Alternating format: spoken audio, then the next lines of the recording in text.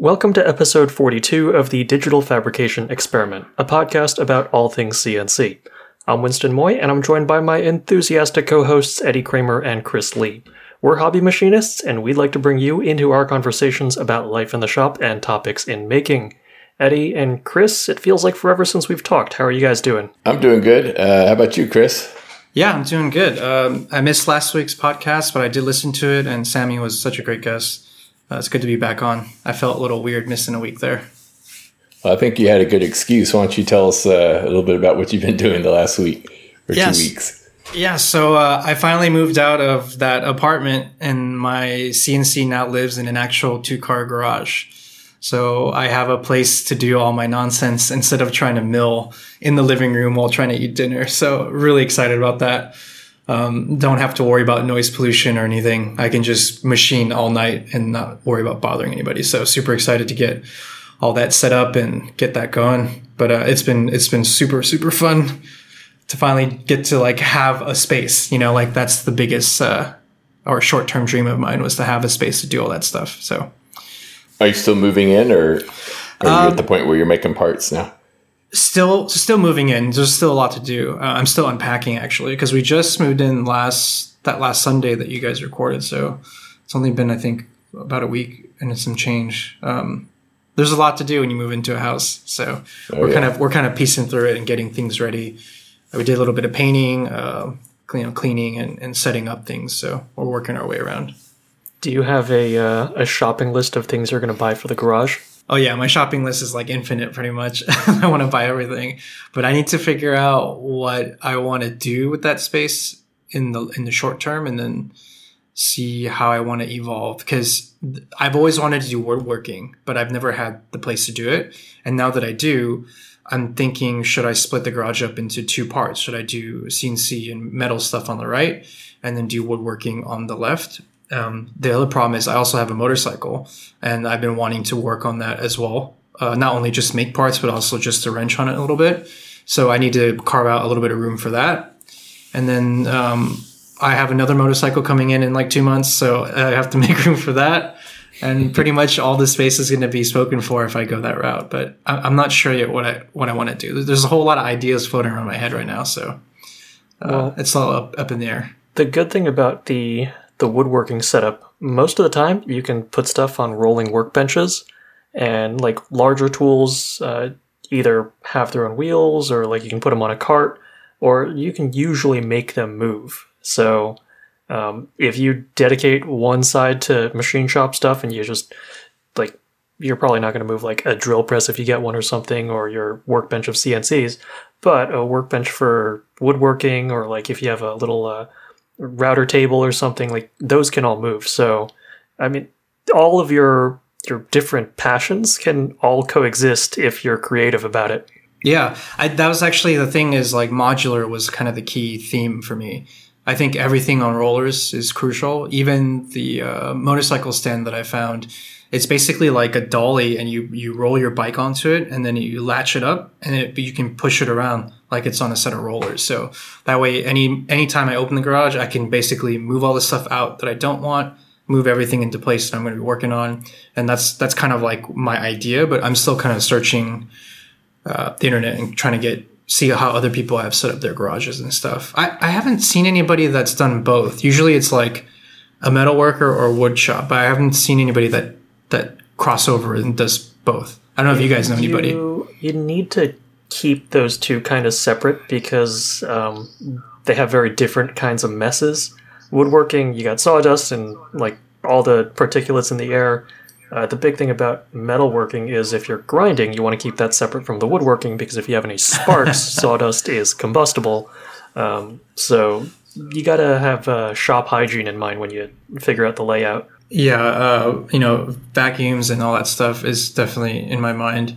The water heater's in there. It's got a pilot light, so I can't do ethanol coolant, right? I want to do the alcohol stuff. So if I do that, I have to make sure my vacuum hose or whatever to suck out the air is going to be legit. I can't have that misting over there and exploding on me. Or even just sawdust. Right. So that's the thing. Maybe it's not possible. Maybe I just got to pick one. I mean, if you are truly serious about your dust collection, I think you can manage it, because like I will work around my Shapeoko cutting MDF without a respirator because I trust that vacuum and that HEPA filter enough. So it depends on what you're doing, but kind of hard to enclose certain tools. Miter saw and like planer, table saw, that kind of stuff. Yeah, like, you know how I think Eddie was thinking about it too. Like, you get those really heavy plastic, like, I'm blanking on the term. Vinyl curtains. Vinyl curtains, there you go. Yeah. And like, if I sectioned off where I needed it to be, then the vinyl curtains might do a decent enough job of keeping sawdust in that one section, or at least partitioned for me. And then if there's a way for me to put the vinyl curtains on a roller, kind of like those like hanging barn doors, I can slide it out of the way when I don't need it, and I can slide it back in when it's time to like keep stuff in check. So that's the kind of stuff that's in my head. I'm not sure yet, but. So what kind of power do you have in the garage? You have 220? So I do have 220, but I'm thinking I need an electrician to come out to make sure everything is copacetic. The previous tenants, like, I'm not exactly sure I trust a lot of the things that they did. I started noticing a lot of weird stuff. So electrician coming out and making sure everything's legit first is definitely the first step. I got all excited because I don't know how I missed this, because I've looked at my breaker panel like 100 times. The electrician was out here, when they wired up the garage, and I think we both missed it. I actually have a spare 110 volt circuit with the breaker in it, but nothing connected to it that I didn't even realize was in there. So it's like, I'm good on 220, but I might need like to split up some of my 110 in the garage, because the air conditioner and all that stuff that's on there. So that's kind of cool to know that it's there if I need it. But, right. But yeah, like if you got DIY wiring in there, I'd be like, especially on 220, I'd get someone to look at that. Yeah, the 220 would really just be for like a compressor, or, well, of course, if you don't have a big machine, you don't need a compressor in there either. Not a big one. But I've just been eyeing the California Air Tools, that one with the cabinet. They claim 40 decibels, which is pretty quiet, I think. So yeah, get the one that has the dryer though. Yeah, you know what I'm saying? Yeah, yeah. I kind of wish if Home Depot had sold that, I would have bought that. They sold They sell the cabinet one, but it didn't have the dryer. They probably could have special ordered. I probably should have asked them, but I had like pretty good credits there, so I wanted to buy it at Home Depot. Yeah, that makes sense. Yeah, but the one I have without the cabinet, it's louder than I want, but it's not going to be bad. It's like more than tolerable. Right. And it's a lot quieter than any other compressor I've ever run. But right. Yeah, I think the ones. You should also consider how you're going to be working. Because in a machine shop, like even with the Neo, I'm sure you'll want to have ear protection on. And if you get something with active noise cancellation, the compressor gets pretty quiet because it's like a fixed, steady hum. So it may not be as bad as you think. I have been pretty happy, like at the Carbide 3D shop, with like truly consumer grade stuff. So I used to have a Sony like WH900s. And I just switched to AirPod Pros, and they have been doing a remarkable job of making the shop super bearable. Is it worth the price tag? If you are invested in the Apple ecosystem, you have an iPhone, I would say yes. Like, they work really well. The only thing I wish was a little better was the battery life. It's like 4.5 hours with noise cancellation. So if you work from like 8 o'clock till lunchtime, you charge them, you come back, and that'll get you through the rest of the day. Other than that, like, they have, the sound quality is like, it's up there. It's okay. At least 70th percentile. The active noise cancellation is really good for like HVAC frequencies. And when I walked outside with them, I was like truly fearful because they make cars sound like almost nothing. So it's like it would be ridiculously dangerous to walk outside with these things. But like just in the shop, they work fantastic. Yeah, I always wear hearing protection even in the inside shop. But it's just like, it's not so much me I worry about, it's just make sure the neighbors don't hear it. So it's definitely quiet enough. I don't think that's going to be a problem. That's going to be the loudest, pretty sure it's going to be the loudest thing in my shop. I'll know once I get the vacuum pump fired up. I think that'll be loud part of the time, but not all the time. yeah, and I'm kind of curious, like just how frequently the compressor will be running with the Neo. It's such a air hog. We will see. So, who knows, Chris? In a couple of months, I may have a compressor to sell you as I upgrade. But, yeah, I can't speak highly about, or more highly than California Air Tools. Like that little like $100 compressor, I've just been running it for like 12 hours a session, and that thing is still kicking, and I don't even know how. It's supposed. Even their tech guy was like, it should have broken down by now, but it's still going, and it's lasted longer than the gas. All 3 gas pumps that I had to go through. So Yeah. I'm really happy with it. That's good. I hope mine's going to be reliable. I think I won't have any problems with it unless it just can't keep up with the machine. Then I'll have to kind of go up to the next higher capacity or something. Actually, I think I have the biggest that they make. So I have to go to something else. We'll see. But it should work. I think it's the same one that Datron runs the Neo on at the trade shows. I think I saw California. Oh, there, yeah, I remember that. Yeah, I remember so that. I'm pretty sure it'll be fine. As long as I don't do anything stupid with the airlines and make a restriction or something. But I'll be finding all that out pretty soon because Neo's going to be here soon. Nice. Isn't Yeah, that like Rigger's next week? Yeah, so it's going to ship at the end of the month. So there was it was supposed to ship on the 17th, but the vacuum pump, like I ordered a 110 volt vacuum pump. They normally ship with the 400 volt, just like the Neo, right? So that's kind of a special order from Bush, I think, or Bausch. I can't remember who makes it. But so that's supposed to be arriving last week in February. Then that's the last thing they're waiting on. Then they put it all and ship it to the riggers here in San Antonio. So So you did find riggers? yes, I'm waiting on the quote for the ones. Like I found one that has a warehouse in San Antonio. That was like the main. I didn't want, like the other ones I talked to, the closest warehouse was either in Houston or Dallas, and I want it delivered to the riggers and then brought out here on their truck. But finally found one that has a warehouse in San Antonio and actually does work for my old employer. So I got good references from them and everything. So just waiting to see if their price is reasonable, and I expect it probably will be. Yeah, they were out here today looking at doing a site visit, and got the little blue outline where the machine's going to go. It's funny how small it looks in the garage. But the month's almost up. I mean, you have like 2 more weeks, and then it's here. Yep. And Dan's going to be coming to do the provisioning or commissioning, whatever they call it, commissioning.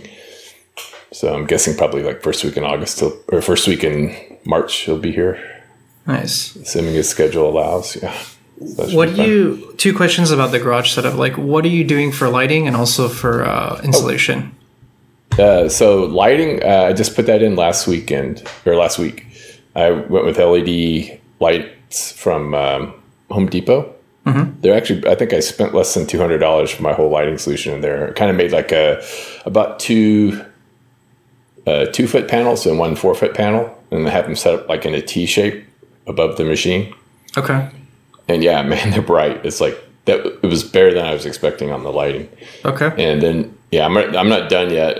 So once I get the Neo in, I set up my workbench where I want it. I have like the 8-foot workbench, and just kind of get the layout finalized. I'll put in another 4-foot panel right over the workbench, kind of at the other end of the garage. And that'll be it. And I went with like plug-in because I have 110 panels or power outlet receptacles in the ceiling in my garage. So it's easy just to wire this up. Just basically plug-in versus hardwired. It's probably I think too late to suggest anything, but I would take like a slow-mo video like on your phone and just play it back, make sure there's no flicker, because those things are hit or miss. Yeah, I'll check that out. That's a good point. Usually I run into problems with the dimming ones. Like if they're at full bright, they're usually not too bad, but I'll see how these go. At least the lights I've put in machines have been that way. Wait, Winston, aren't you doing something with LEDs as well? Yeah. So I don't know if you guys watch DIY Perks, but he's a British dude who does all sorts of DIY projects. And one of the things he made was custom like LED strips and whatnot. So he has made a bunch of projects, and he has experimentally determined like what the like a good set of highly color accurate LEDs is, and what kind of dimming circuit you should use. And doing a bit of research myself, I found out that most consumer lights use a dimmer of around like between like 400 hertz to 1000 hertz. And at those frequencies, when your shutter speed is high enough, you can still get like basically sampling error with when the lights are on and when they're off. And so that's mainly what causes flickering. And if the flicker of the lights is close to your shutter speed, then you start to get banding. If it's really mismatched, then you get like strobing effects. And so he suggested a PWM dimming circuit that runs at 10,000 hertz, which should put me above any basically frame rate artifacts. So I've been setting up two 2-foot panels with 6 LED strips each, 2 different colors, with 2 dimming circuits. So it's going to be like one of those video light panels where you can choose like a warm white or a bright white. And hopefully those will be operational. Well, I can probably wire them up by the end of the week, but I've been looking at these panels, and I kind of want to put a diffuser on the front. And if I do that, I kind of need a bezel to hold the diffuser panel in front of the LEDs. And I've been trying to figure out how do I make the bezel, because you kind of need like a C-channel extrusion type thing. And I can't mill it efficiently. And that's led me down a really dark path, which we can talk about later. Send me that link later. Maybe we can link it in the show notes, because I'd like to watch that setup. Yeah, we'll do. And what about the insulation, Eddie? Because that was my next thing. Yeah, so other than like the vinyl curtains, which aren't really insulation, but should help keep just one side of the garage is air conditioned, so I don't do the whole 800 square feet. I still need to do the panels on the garage door. So I have 2, like it's a 2-bay garage with separate doors. So I'll like probably the rest of the garage is already insulated. Like the outer wall's insulated, the ceiling's insulated. And the other 2 walls are against the inside of the house. I see. So all I need to do is, I can't remember I think 3M sells the kit. They're just like pre-cut panels, and they go into the garage door. Each of the the long rectangular panels in the door. It's like a roll-up door. That's what I'm trying to say. Okay. Roll-up doors. So I'm going to try that. I think that like I'll probably end up fabricating. Like I know those are held in by adhesives, but like there's a lot of complaints that they fall out. So I can't remember someone did a video about them recently, and they actually made these little clips that kind of help them stay on. I think they 3D printed them, but I'll probably just use some sheet metal to make mine. And then I think the other thing is there's some tape you can put, so those cover like the flat part, and then where the seams are, where the panels kind of roll or flex when they roll up, there's a insulating tape I think you can put over it, just kind of keep the draft out of there when it's more in the winter than the summer. Right. But so I'll probably just do that to both doors. I think, like I said, I ran the air conditioner. It was still pretty hot here. I think it was in the low 90s, and I ran it AC, like with nothing in there, like just the 2 cars out of the garage, the doors shut, middle of the day, basically plugged it in and came back out an hour later, and it was at the temperature I wanted it to be at. So I don't think the AC side is going to have any problem. The heat, it's a heater too, but I don't know how well that works. I haven't tested that, so that's probably going to be the bigger challenge, keeping it warm and above the dew point when it gets cold. So I can always put another heater in there too. Now that, especially now that I know I have a spare 110, I might do something different for heat in there, more just to protect the machine than keep me warm. I can always dress warm, but I don't want any condensation in there. Right. Okay. Yeah, I was thinking about putting insulation on the roof, and maybe doing a little bit of stuff around the walls and the garage door itself, because it's a rolling or lift garage. Yeah, it's like a rolling cage or whatever. Right. The garage door is pretty huge. I did that when I was living out of my townhouse in Toms River, And doing that, like, it's like an instant free 10 degrees cooler or warmer depending on which season you're in. The only thing to keep in mind is if your kit is more than like a couple pounds, you might want to have like a handyman or a garage door tech come out just to retune the spring because you're changing the equilibrium point of that door. Okay, good to know. Good point. Cool. Yeah, that'll get me going. Yeah, so the lighting, definitely like recommend, at least for the garage setup. I'll if I can find the receipt, I'll post a link to the part numbers. I didn't really read any reviews. It's just the price was so affordable. I didn't really, it's worth the risk, right? Right. Yeah, that's what happened to me at Costco. Yeah, I'm pretty happy with them. Now, you can either like screw them directly into the ceiling, not flush mount, but just with no gap between the ceiling and the light panel, or you can hang them from a chain. I put them on the chain that came with them just to kind of, I was thinking they were going to be dimmer than they were, so I was like, I better get them closer to the work area, but they're so bright, I think I'm going to go ahead and mount them up high, like directly against the ceiling. And, that should give me a little broader light, right? Because it kind of spreads. Yeah, you're spreading the beam out a little bit. Yeah, I don't think it'll still be bright enough. It's like about probably 14 inches that I think they're hanging, or 12 inches, something like that they're hanging down. So they'll give me a little more light area coverage. Okay. Are you getting any smaller lights to, like, for your work areas, or if you're doing like soldering or anything? Any like just station lights? These are plenty. Like, I'll have one over the workbench, which will kind of take care of that.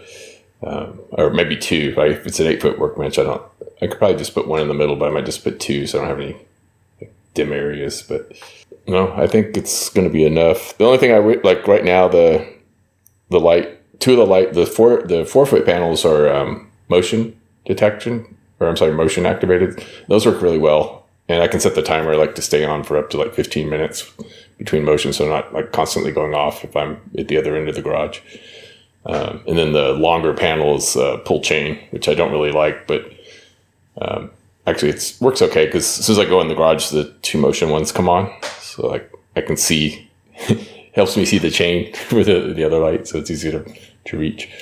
But I may figure out some way to like wire that into the light switch in the garage. Just move it over to the outlet that has the light. So that's one modification I might make. Okay. Yeah, I'll talk, or maybe have the electrician just add a 110 panel next to the light switch. I mean, I know you can screw it into the socket, but I don't really like that setup. So you have to get an extra outlet. But now it's funny because like when those lights are on and I turn on the existing lights in the garage, it's like you can't even tell they're on. They look so dim. It's like I used to think that was pretty good lighting, general lighting, not for working, but LED makes a huge difference. Yeah, there's like brand. There's a company. I think it's. I know them as Big Ass Fan, but I think they make a subdirectory of lights or something. Like really nice garage shop lights. I'm banking on the brand right now. I'll find it later, but like one of those like lights would light up an entire garage like completely. You wouldn't even need like a secondary light or anything like that. Yeah, if you think like the industrial lights for a shop, they're mounted much higher, so they're going to be pretty bright, right? Yeah. So like, I can't remember. John Grimson mentioned what he just put into his new shop. I know he's real happy with them, but I'm not sure. I can't remember the brand. Yeah, I'm trying to think too. I can't remember what he said, but he said he liked them a lot. Yeah, but I was just looking at like how far up they were. It's like, oh yeah, that's got to be. Those would probably blind me if I mounted them on my ceiling, even one of them. But yeah, it was good. So that was kind of something I was thinking I wasn't going to be real happy with anything I'd find at Home Depot. Just the consumer grade stuff. But yeah, the stuff's for garage. It's perfect.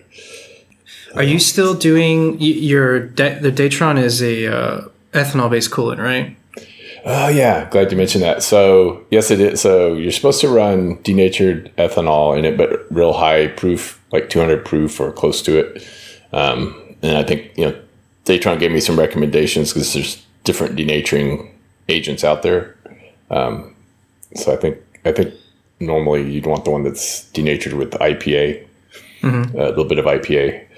But yeah, so I've been trying to track down a source for ethanol. I went through all the vendors that Datron gave me, and a few others I gathered from talking to some of their NIO owners, and none of those companies will deliver to a residential address, even small quantities like a gallon, much less the 5-gallon quantities I want to buy in, or even 55-gallon drums. But so I'm still looking for an ethanol source. In the meantime, I can get IPA, like high 99.5% IPA, which I don't know if that's an official like Datron blessed alternative, but I got to check. But I had to make sure I have something here when Dan's here commissioning the machine. So right now that'll be here tomorrow from Uline. Right. And do you have a water heater, or do you need to worry about that? They're up in the attic. Yeah. So I don't have any. Okay. Yeah, I don't have any flame source in the garage. Okay. Other than the cars, right, coming, or my wife's car coming in and out. But right. Yeah. But with the AC unit on there, I'll have pretty good air turnover in the garage. So I think Datron says they want like 3 turnovers per hour. It's pretty low, even in a garage, because these things get used indoors too. So it puts out a really small amount of ethanol. Yeah, okay. And like worst case, if your AC is not pulling it through, you can always just open the garage door for a minute or two. Exactly. Yeah. If you start to get lightheaded, like that's probably when you should hit the garage door opener. Yeah. I think the concentration inside the machine is much higher than it is out of the outside. And they have a built-in fan or a vacuum in there, right? So I know it vents the ethanol through the top, and I think there's a fan up there. It's interesting because they say you're not supposed to hook up any kind of extraction system to that. Like if you wanted to vent it outside and you put like a hood or not a hood, but like a pipe to run it outside, or a duct, so that's a no-no. So I'm assuming they worry about like explosive buildup in a long tube or something. But they want to get it out into the larger volume of air as fast as possible, probably. So it gets interesting. Okay. Brought down to safe levels. Yeah. So right now that's a bit of a challenge. I'm still working on a solution. So it may just come down to I talk to somebody that I know that has a business and would be willing to accept delivery a few times a year, and I come and get it from them. Yeah, I'm sure you can find someone, especially like a shop or something they'd understand. Or even if I could find a local source where they don't have to deliver it, that'd be even better, right? Yeah. So none of the companies had problems with my business. It was just they actually did their research and said, that's a residential address, even though it's your business. Everything's fine with your business, but we don't deliver ethanol to residential address. It's very controlled compared to like IPA or stuff like that. Right. At those purity levels, anyway, it's a lot of regulatory stuff to deal with, I guess, on their side. Right. I wonder what Saunders is going to do when they get their NIO, because they were asking me. They're already asking, "Where are you getting your?" Well, they're going to be fine because they've got a commercial address. He's got that's right. That's right. Yeah, he's not going to have any problem. He can probably just go with one of the suppliers that Datron recommends for the US. It's pretty cool that they're working with Datron on the Proven Cut thing to get all the feeds and speeds down. I mean, I'm sure you get a kick out of it too, because you get all the data that they're going to find. Yeah, I'm real excited. They're going and that they're getting it about the same. I think theirs will be here probably right before mine gets there, because they're going with the 3-phase version. So as far as I know, so they don't have any delays. We'll probably be both kind of making our first cuts around the same time. So that's going to be kind of neat. I'll have somebody to bounce ideas off, and likewise they will as we kind of get comfortable with the machine. Are they getting the same setup as you with the 4th axis? I don't think they're getting the 4th axis initially. Who knows, down the road they might explore some of the other options. I need to reach out to them and see kind of what work holding they're going with out of the box. If they're going with if I had to guess, I'd say for Proven Cut, they're probably going with the T-slot table and the 2 pneumatic vices. That's a pretty common setup. Or they're just going with the vacuum table, and they're going to, I don't know, for Proven Cut, they probably won't need a vice because they're like pushing it. Yeah, they're going to be pushing the limits. Yeah, either that or maybe they just said send it bare and they'll make their own. Saunders does make work holding, so maybe there's going to be a NIO line or something. We'll see. I'm curious to see. That's actually the part I'm kind of most excited about. Is like, what products will that prompt? I'm just more Saunders curious machine about the works. reaction to a high-speed spindle because they've never worked with that before, right? I remember him mentioning that, and it makes sense. Yeah, not that. So I mean, Ed's running at home. You know, he's got his. Oh, that's right, the CNC Depot one. Yeah, he's getting there. I think he made his first cuts on that on his granite table router or granite surface plate router last week. Yeah, that thing looks like a beast. It's like ridiculous. Yeah, I don't know what the RPM on that spindle. I was thinking it was 30K. It may be faster, but yeah, I have a feeling there's going to be a lot of cross pollination of ideas between what he's doing at home and what they're going to be doing at work. So right, be interesting to see. Yeah, it's pretty cool. Yeah. So Winston and I are going to be going to MDM West on Thursday, hopefully. So when we get back from that, we'll be able to report. What is MD&M again? Is that a? It is. It's like a medical devices show and manufacturing.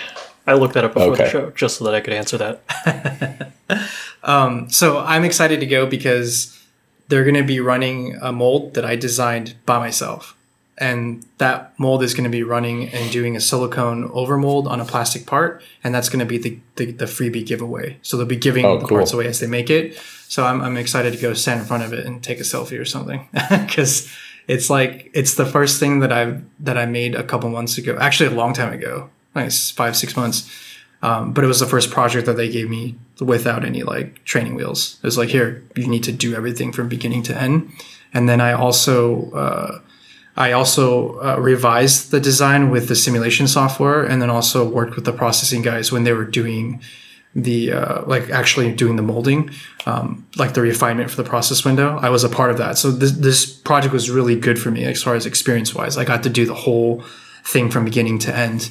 And also I got feedback from the process guys. Hey, this isn't working. We need to do this. And then I would make the changes, and then I would, work with the machine shop guys and do that. So I'm excited to see it run, and hopefully it doesn't break or anything during the show. So you can get me one? Cool. Yeah, I'll get you one. Of course. All right. Yeah.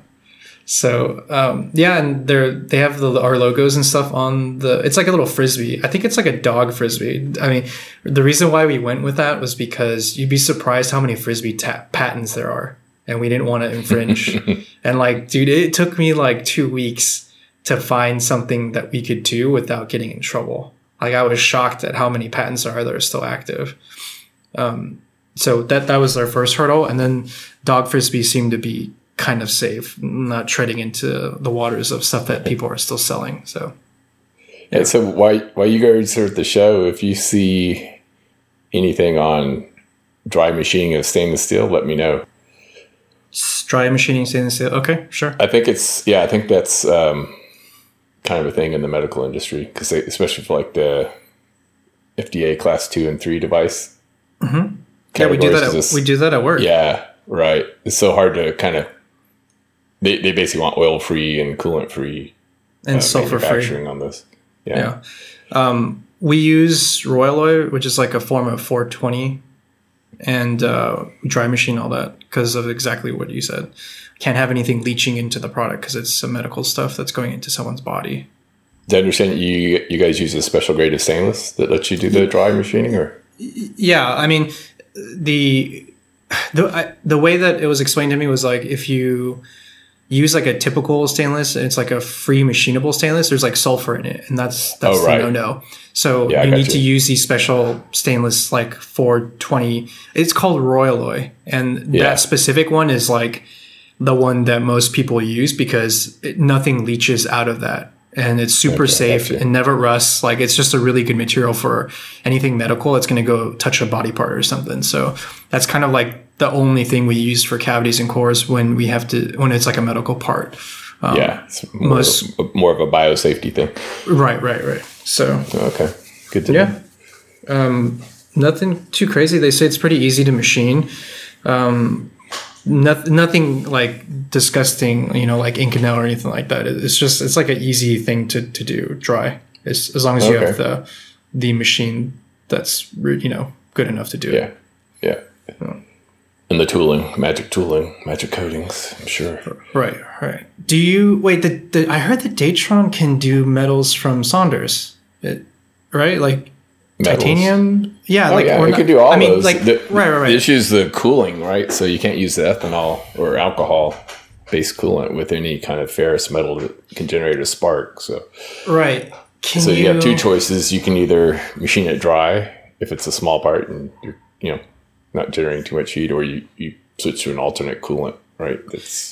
I was about to ask. I was like, can you use an alternate cooling? Yeah. Okay. So like on the Neo, there's only one coolant tank, so it's really a vessel, right, for the ethanol. You can swap it out for like a fatty-based alcohol that won't burn. Like they sell some steel cutting fluids. You can't just put anything in there, but ideally you would use one of the compatible ones. But it's a mess because if that stuff's more oily, right? So if you fill it up and then you want to go back to ethanol to go back to aluminum, it's a big cleanup job to get all that stuff like all the way out of there. So at least that's my impression. Is it possible to have like two tanks that you can swap out?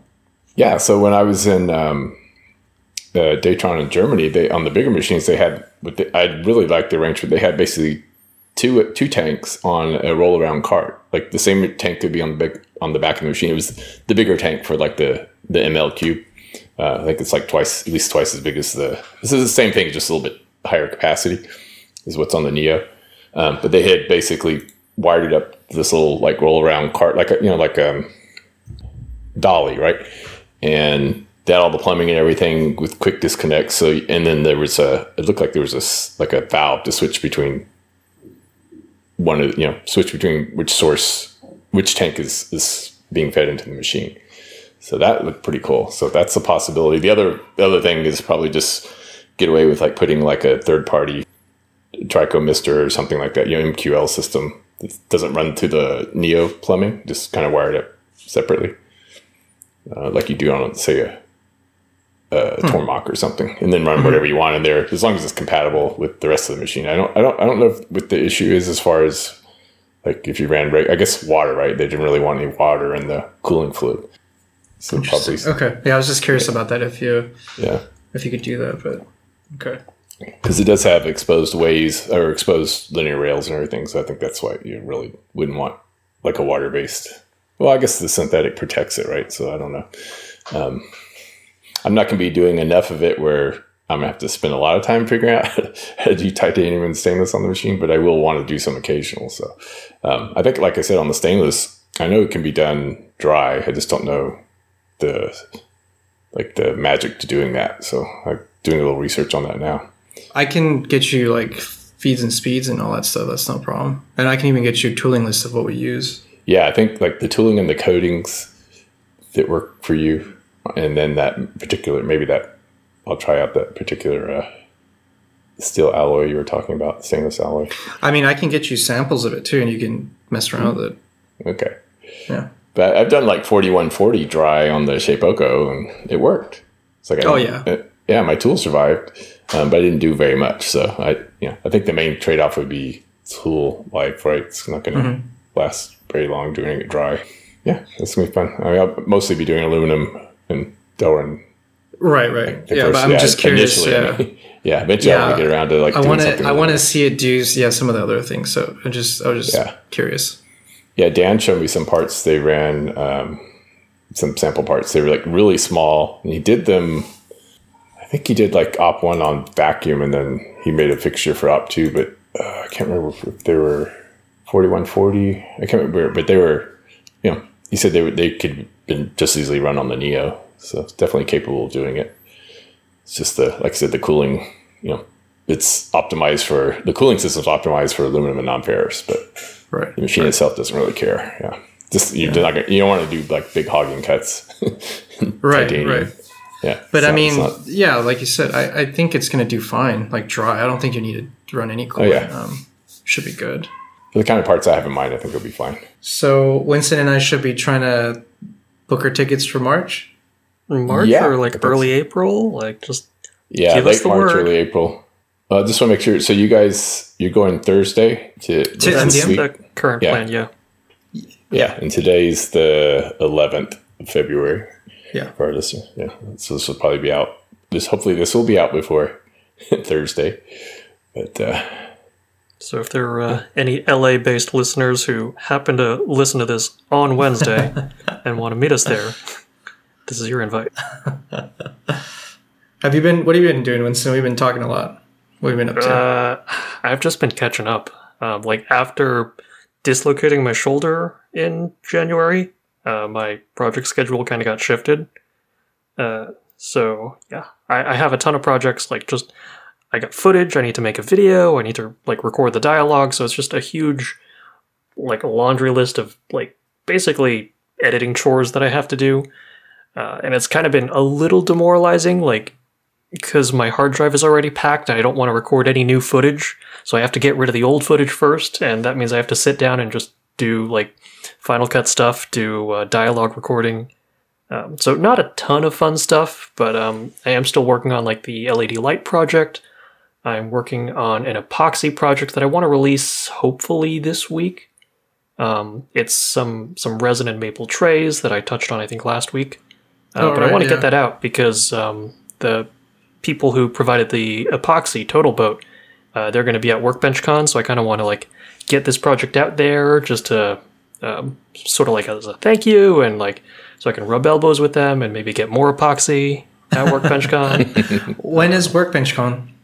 It is, I think, the 19th through the 21st. It's a Thursday through Saturday deal.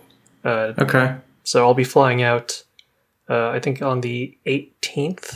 I should know this because I did book a plane ticket. No, I'm flying out on the 19th. Workbench Con is the 20th through the 22nd. Okay. I just bought like some Milwaukee power tools, like an impact drill and a driver. I want to make sure. I mean, Milwaukee is a good brand, right? I haven't heard anything bad about them. But before I begin my mainstream companies, they're the closest to like contractor grade. So okay. Yeah, my Portaband saw's Milwaukee, and I love it.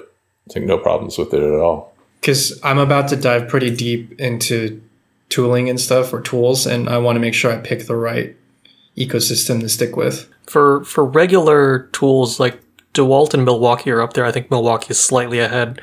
Ryobi's the quote unquote DIYer grade. So on the cheaper end, and then Makita's somewhere in between. Bosch is in there. Cobalt's middling.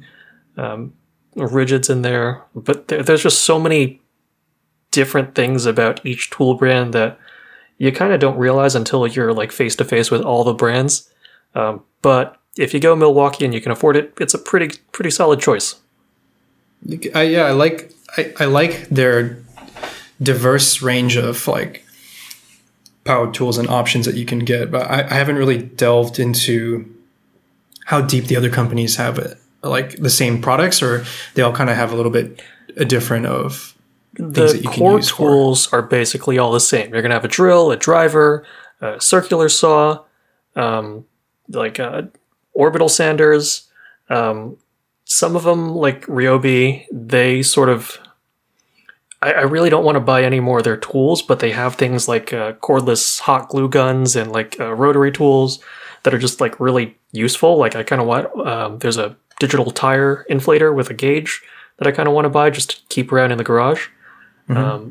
So like little things like that kind of add to the ecosystem, but you kind of have to buy things based on the like your bread and butter tools. So like the drill, driver have to be like really solid, and the nicer tools, like just the ergonomics are better. Like the handle on my DeWalt drill is just so much more of a pleasure to hold. It's a little thinner, so like try these tools out and like really use them, and these little glaring defects or quirks about them will start to stand out, and you're never going to regret springing for the higher quality stuff.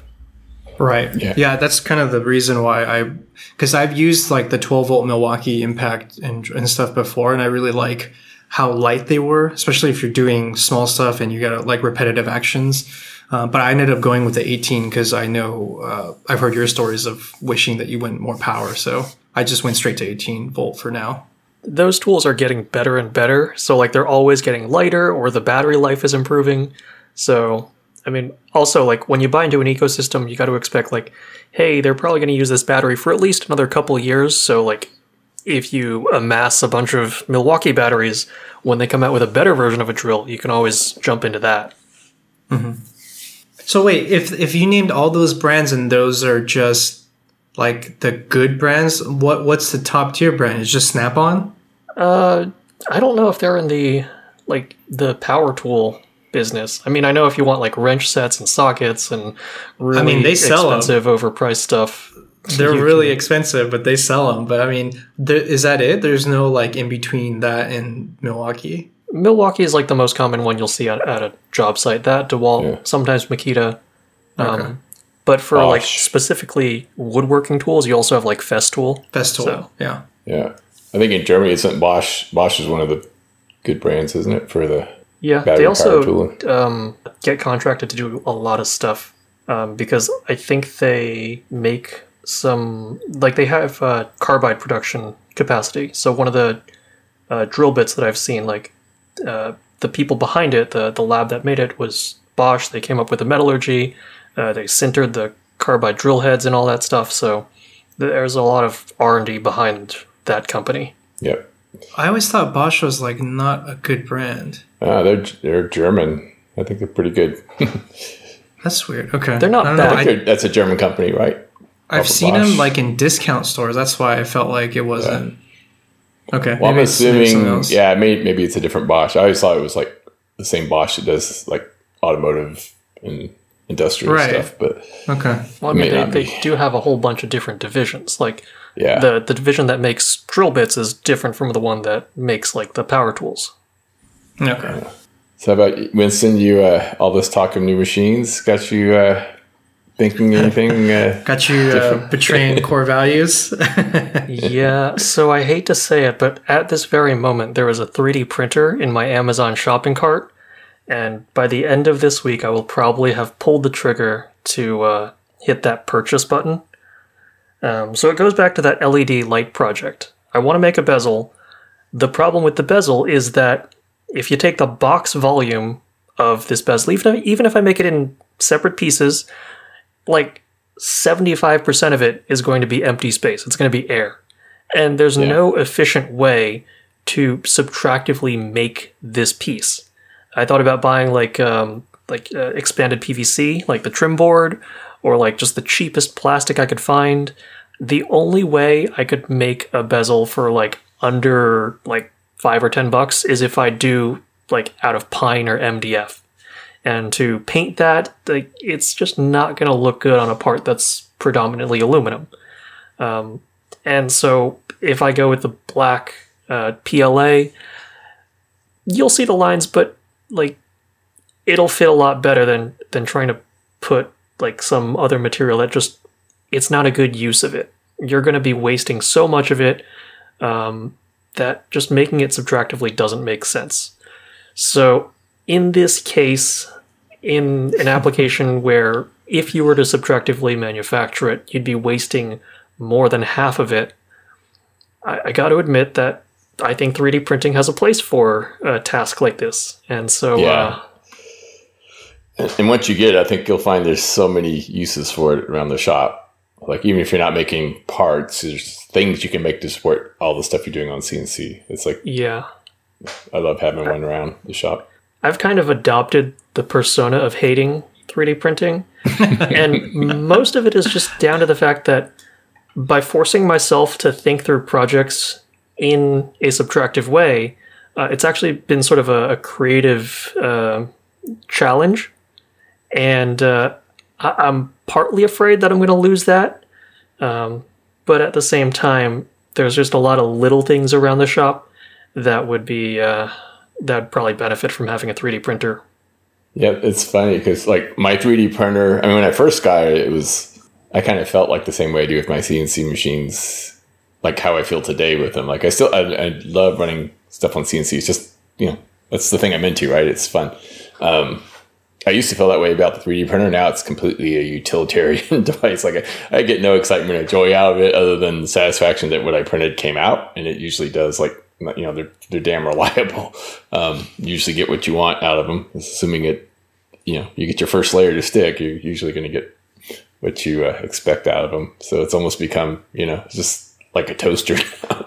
So it's like I put it in, I press the button, I expect it to work, and it does, and I don't even think about it. So, which is actually, in the end, that's a compliment for technology, I would say. They've come a long way. If you put it that way, there are plenty of things where I would think to myself, why do I want to make this? It's just easier if I just go out and buy this thing. If I'm going to buy it, maybe making it yourself on a printer is just a half step better than that. So I can accept that argument. And a lot of times you can make something better. Like I use it a lot, probably about half the time, or half the things I print on there, fixing or changing stuff that I don't like the way it came from the factory, like something in the house, right?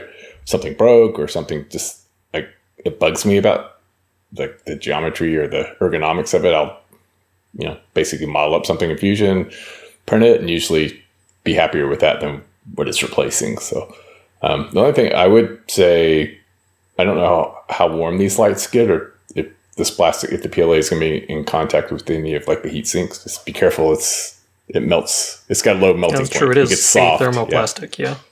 Yeah, and it's, really, like, almost, it like, even just taking it outdoors, like, it gets soft on me. So, just keep that in mind. There's lots of other plastics you can print now that they're a little bit more heat tolerant, but they're a little more complicated to print. Since it'll be in my garage, the fumes won't be nearly as bad. Yeah.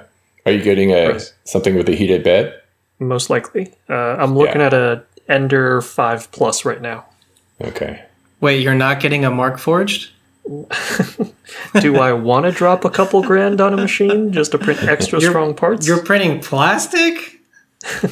So the Ender Crowley 3 is like the hottest one right now, I think. That's like the one they're kind of like the DJI of the 3D printing world. Like, just cheap, works remarkably well. So printable upgrades. Yeah, so I think I'm just going to jump on that bandwagon.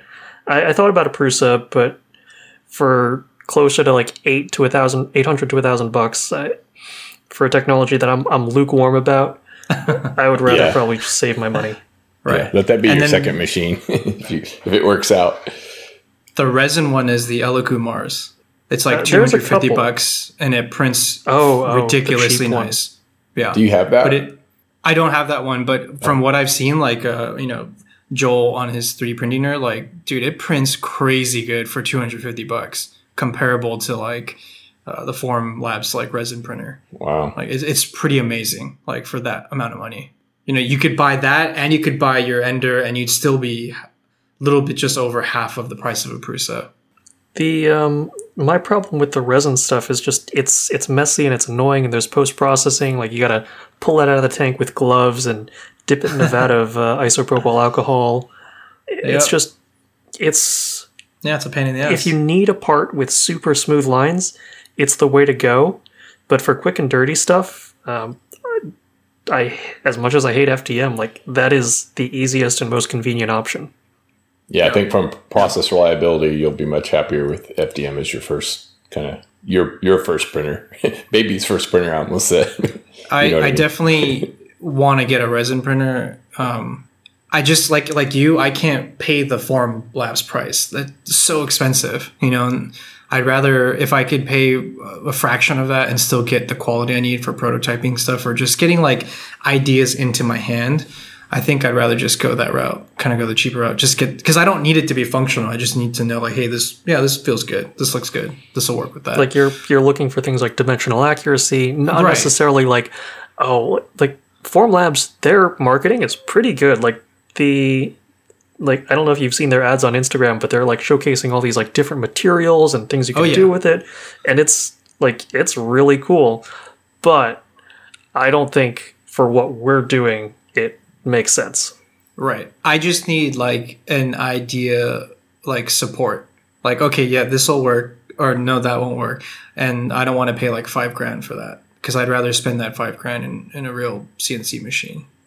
But if you tell me like for $250, I could have that like machine that can prove out my work, like that's perfect. That's like nothing, same with the Ender 3, like for a couple $100, you can have everything that you need for that stuff. So definitely we'll have a table dedicated to the resin printing and 3D printing soon.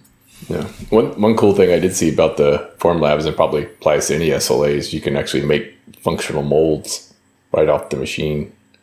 I think they were doing silicone molding with those. I guess the surface finish is pretty, good enough. Yeah, the pour modes, the pouring molds and stuff. Yeah. It was some sort of cold process. I think it was. It's just I saw it on like one of their ads, but it looked like, I think it was silicone they were pouring. But they've always supported the burnout resin, where you could make like a metal casting mold through like a lost wax process. But right. Yeah, but this was more like, you print the mold on the machine, not the positive, and just go right, the two halves, and go right into your molding, whatever your mold press is, and small parts, right? Like probably prototyping, but it's kind of neat. Yeah. You wouldn't want to do that with FDM. right. Unless you really want that look on your part. I think like for me, I would drop money on a Markforged if it ever got to the point where I could 3D print something plus 10,000s on the wall and then put it into my CNC and just do a finishing pass on the whole thing. I think if the technology got to that point and it was still functionally or structurally like sound and everything, that would be a big win for me. I just don't see like machining FDM, like parts coming out of the FDM process. Like a Markforged, like Markforged. Oh, you mean the metal one, or the carbon fiber, or the sinter? Okay. No, the sintering one. Oh yeah. The metal. You almost have to machine that. Like as soon as that technology can get up to there, then you can get real crazy with the internal like features and stuff. That's when I would want to do that. But otherwise, I don't. I'm like you guys. I'm not too into the whole FDM printing with the PLA and stuff like that. Yeah, I'm all for like a desktop class direct laser metal sintering, or metal producing printer. That's a whole different ballgame. I'd love to have something like that. Yep. It's not there yet. I think maybe, but I think in our lifetime it will be there. We'll definitely see that. So I'm excited for that. The process Markforged is doing, they're basically doing FDM, right? So they're doing, or I don't know if it's FDM, but they're doing a binder, metal embedded in a binder, and so there's no heat there's no laser involved as far as I know. Well, maybe there is. I don't know. I'm assuming they're just basically pouring or laying down the filament. Yeah, it's like powder. Oh, is it? Well, actually, it depends. I know one of the machines is like a sintering powder thing, but I don't know if they're more expensive ones, like the industrial ones, if it's something different. But yeah. But either way, like they're definitely pioneering this whole thing, and I think in the next 5-10 years, I would probably say like it's probably when it'll be like kind of worth using. They'll come up with something that's like good, So one where you don't necessarily need like a big vacuum chamber or inert gas or something like that. But right, if it ever becomes like consumer grade, I don't know. Yeah. And then there'll be all these used CNC milling machines out there cheap because everyone's going to additive, and we'll be able to score all the used industrial machines we want. Couldn't give them away. But yeah, probably not in our lifetime. At least not mine. Nah, so you'll be around for that. So Winston, are you going to set that up at home? Yeah. I mean, we have CNC, or we have 3D printers at Carbide 3D. The problem is they're always printing, and I feel bad like taking them offline to do my own stuff. Yeah. And so it got to a point where it's like I have little things that would benefit from just knocking them out on a 3D printer. So I'm just going to bite the bullet and get myself one and stick it in the garage. So yeah, I think that's good. You'll learn it pretty quickly, and then you'll kind of having it, be your own. You'll kind of learn its quirks, right?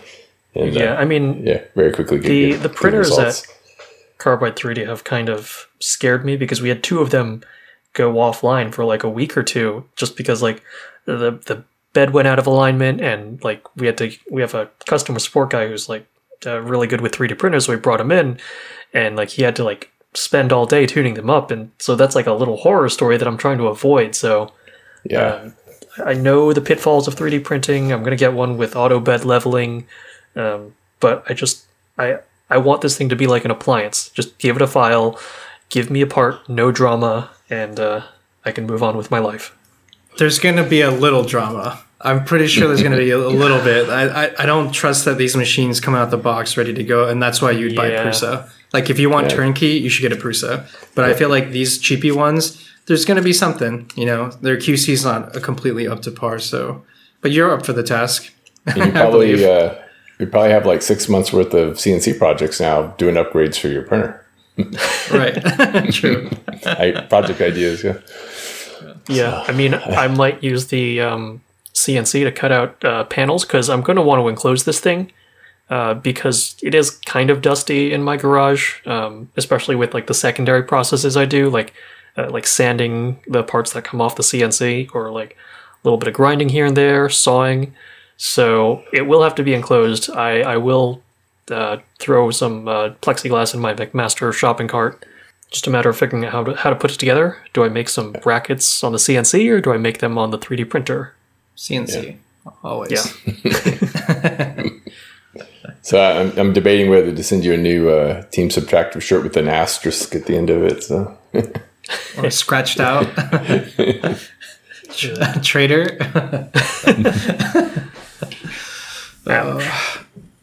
Just kidding. It's always fun to buy new toys, whatever those toys are. It's all right. I can laugh at you because you're going to be spending a boatload of money on your garage. It'll be worth every penny, though. Hopefully. Hey, Chris, you weren't on the show with Sammy. So Winston was talking about Maker Summer School. Tell us more about that. Or did you find out more? The full announcements are forthcoming, but basically it is a hands-on, hard skills-based weekend program that is being run in Ohio. And as of the time that we were discussing with Sammy about this, they were taking applications for instructors for all sorts of things, from blacksmithing to woodworking to like how to run a business. And one of the areas they were looking for expertise was with CAD CAM stuff. And so me being the kind of person who laments the fact that digital fabrication is underrepresented in the maker world, and a lot of like the mainstream makers sort of shy away from showing the technical side of things, I threw my name into the hat, and they have tentatively agreed to host a Fusion 360 CAM crash course at the Maker Summer School, which will be in June. And so yeah, I got to come up with a curriculum and a pitch, and but there's a good chance I'll be there as an instructor. So yeah, if you're going to be in the area, let me know. Very cool. So how's that work? Like for that whole weekend, they're covering that particular subject, or is it? They're going to have a bunch of different courses, just of different topics. They'll have a schedule, and so it's basically sign up for what you want to do. And I believe there are also going to be like certain tracks, like for blacksmithing. At least that's how they did it last year, where like you could have like a lot of hands-on time in an area set up to do that. And so like the classroom stuff would be in addition to everything else that's going on. But that's all subject to details that I will find out within the next couple of weeks. Yeah.